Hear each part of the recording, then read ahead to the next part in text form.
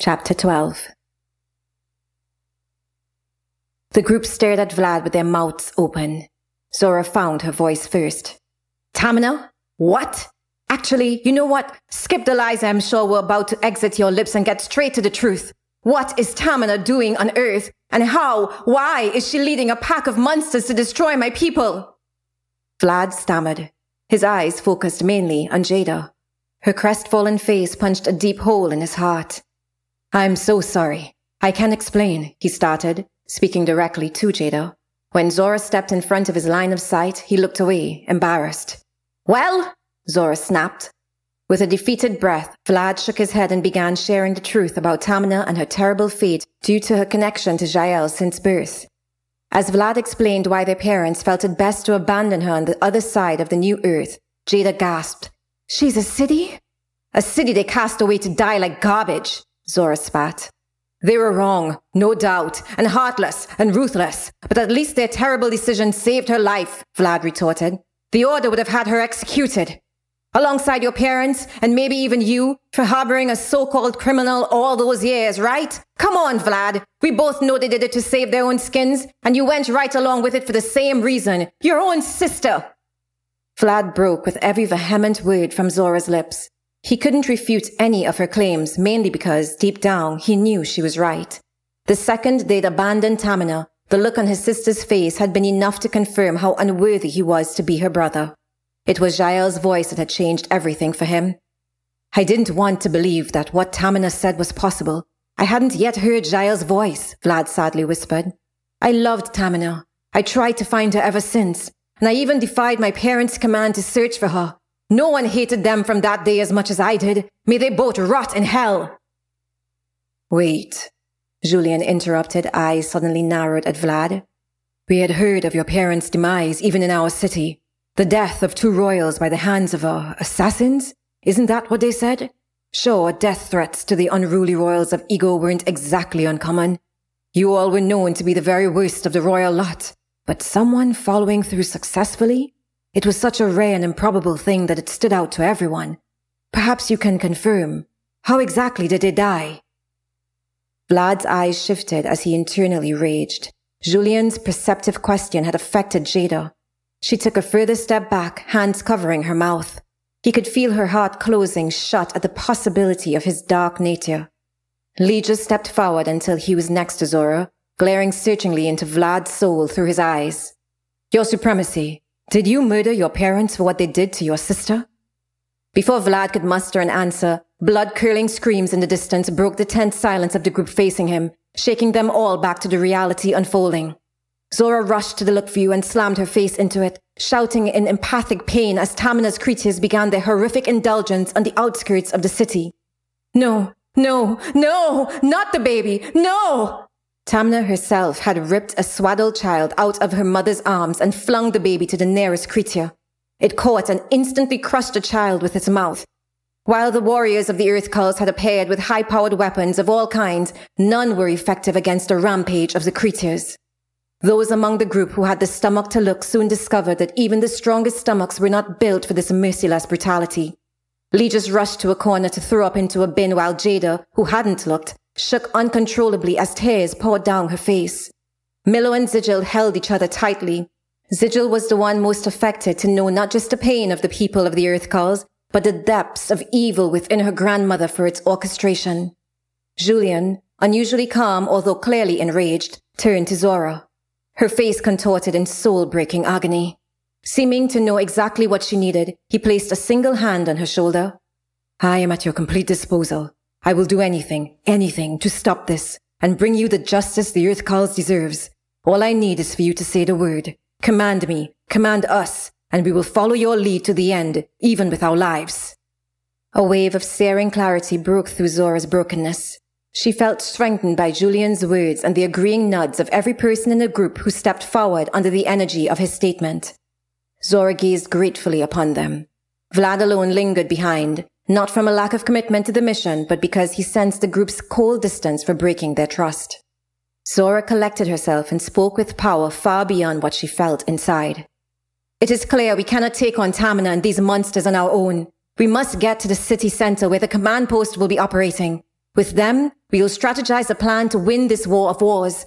Thankfully, from this vantage point, we will be able to map the safest path to avoid the enemy line in the shortest possible time. We will also be able to relay this intel, as I'm certain they don't know who is leading the pack of monsters or who is behind it. Guard each other as we head out. Be your brother and sister's keeper. Zora shot an unapologetic look at Vlad for her pointed jab. As far as she was concerned, unless Jael insisted otherwise, this alliance with him was over. It had been a different kind of torture for Zora to ignore the screams of her people as she made her way through the city. Now, as they arrived at the warriors' main command post, she was agitated and ready to fight. Suddenly, the screams stopped, and the warriors were shouting that the Cretians had paused their advances as though awaiting further instructions. The group exchanged confused looks while approaching the gated entry. "Halt!" a guard at the door commanded as they arrived. Then he recognized Zora's face. "High warrior, my apologies. I did not know. You're back." Swinging open the door for her, he barked to the guards inside. "It's High Warrior Zora!" Their gasps were audible as she appeared in the doorway. Jada mused at the look of complete adoration adorning every face they passed. The guards who had run ahead of them to inform the head warrior of her arrival had caused quite the commotion within the base. Warriors stationed there poured out of every corner despite the ongoing war, hoping to catch a glimpse of Zora as the group walked past. Zora had mentioned she was akin to a commander when they were in the Sky Calls, but this was something different. Each of the warriors they passed held such great reverence and love in their eyes that they would jump off cliffs upon her command. Zora was the Earth Call's hero.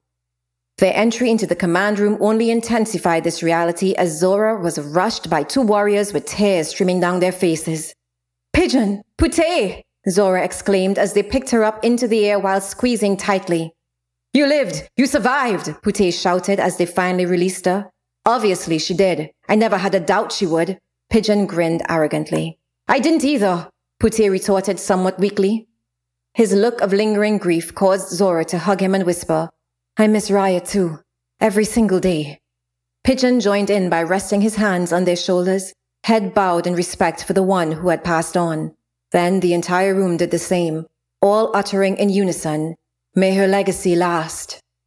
The rest of the group stood awkwardly behind Zora, bowing their heads while glancing up with uncertainty. It was a firm voice from the front of the room that broke the silence. Its commanding nature caused everyone to raise their heads immediately. "And we will ensure Raya's legacy lasts today." Head warrior Laika nodded at Zora. "I know you miss my daughter as dearly as I do. We pray she is with us, as Jael knows we need all the otherworldly help we can get.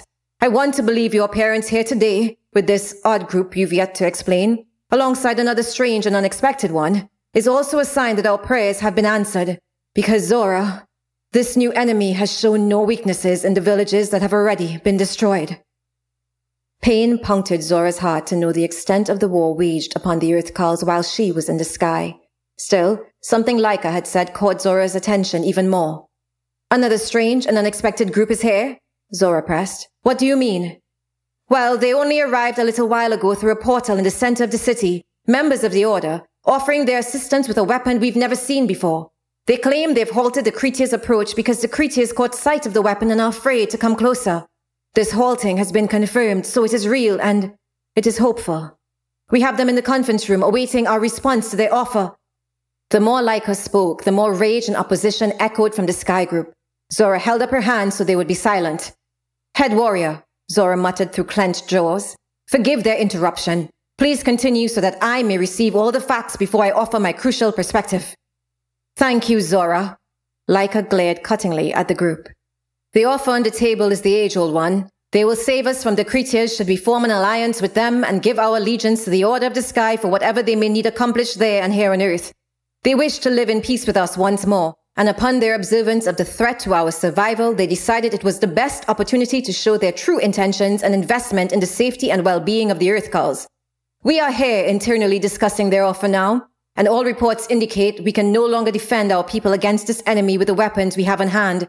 We need the Order, as much as we hate to admit it, and perhaps this allegiance may progress our larger mission to bring the gift of Jael's voice to all, even outside of their bloodlines. Maybe there can be unity between Earth and Sky. The fact that they aren't ignoring this threat to us and conveniently allowing our annihilation, as had been their rumored desire for hundreds of years, speaks to this possibility.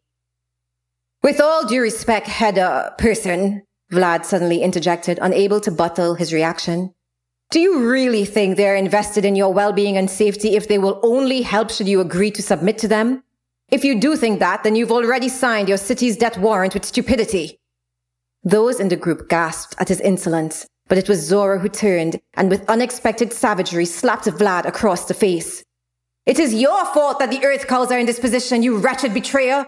You've enabled this destruction by your many sins and darkness. It's your sister leading these monsters, the sister you abandoned. If anyone deserves to be dead, it's you. Instead, innocent Earth civilians have died in your place. Children, babies. Laika rose at Zora's outburst and with an eerie calm asked, Zora, who is this man and this group you've evidently brought from the sky? And more than that, please provide your intel report with great urgency. Zora glared at Vlad as she spat his introduction. Head warrior, this is your supremacy Vlad, king of the sky colonies. Then, as she motioned toward Jada, a softness overcame her face. And this is my sister, Jada. Introducing the rest of the group, Zora summarized the main events of her mission to the sky, ending with the most crucial part. While Vlad's sister is the weapon, it is Elian who has brought this terror upon the earth. I hate to admit it, but Vlad is right. Siding with Elian is a trap. Yet it may be one we have no choice but to enter, Laika sighed. We cannot defend ourselves against this Tamina and her monstrous army. From all you've told me, it is evident that Elian is evil, but right now she is the lesser evil, and we must protect our people. Their lives are worth more than this idyllic integrity you've always sought. Or maybe you do understand my decision, given your prior hate of the royals, yet your choice to work with the worst of them, by your account. It isn't the same, Zora retorted. Isn't it? You despise this man from what I've witnessed here today. You do not trust him or even respect him. Yet here he is with you, the lesser of evils. Laika's insightful words left Zora defenseless. The head warrior was right. She no longer trusted Vlad upon discovering how much he'd chosen to deceive them and the resulting price that was now unfolding for her people. While she couldn't think of what difference the truth would have made to their current plight, at the very least, their agreement would have been built on honesty. Now there was no telling what else Vlad had hidden or what he could have planned. In her silence, Zora hadn't seen Jada gaze upon Legis and squeeze his hand. Then her sister stepped forward to address the room. Zora jumped as Jada's sweet, soft voice rung out with unexpected power.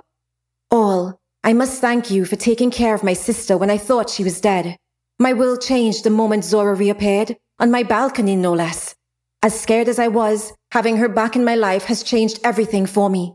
I finally know what it means to be alive again. But I wasn't alone on my balcony. His Supremacy Vlad was with me, and in those moments he made a choice to help me save her, one that could have cost him the throne and his life. Vlad isn't perfect, far from, but I've seen him operate in honor. Unlike Zora and me, he didn't have Jael's voice all his life, but once he did, once she found him, I believe he too began to find himself.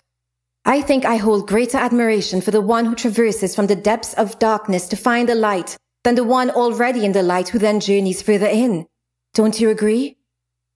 Tears welled in Vlad's eyes to hear Jada speak of him as though she saw his very soul before her. He never loved her more than he did now, except this love felt different. It was pure. Vlad wanted Jada to have the world, to see the world, to have the beautiful romance she now shared with Legis and become who she was meant to be, even if that meant he couldn't have her.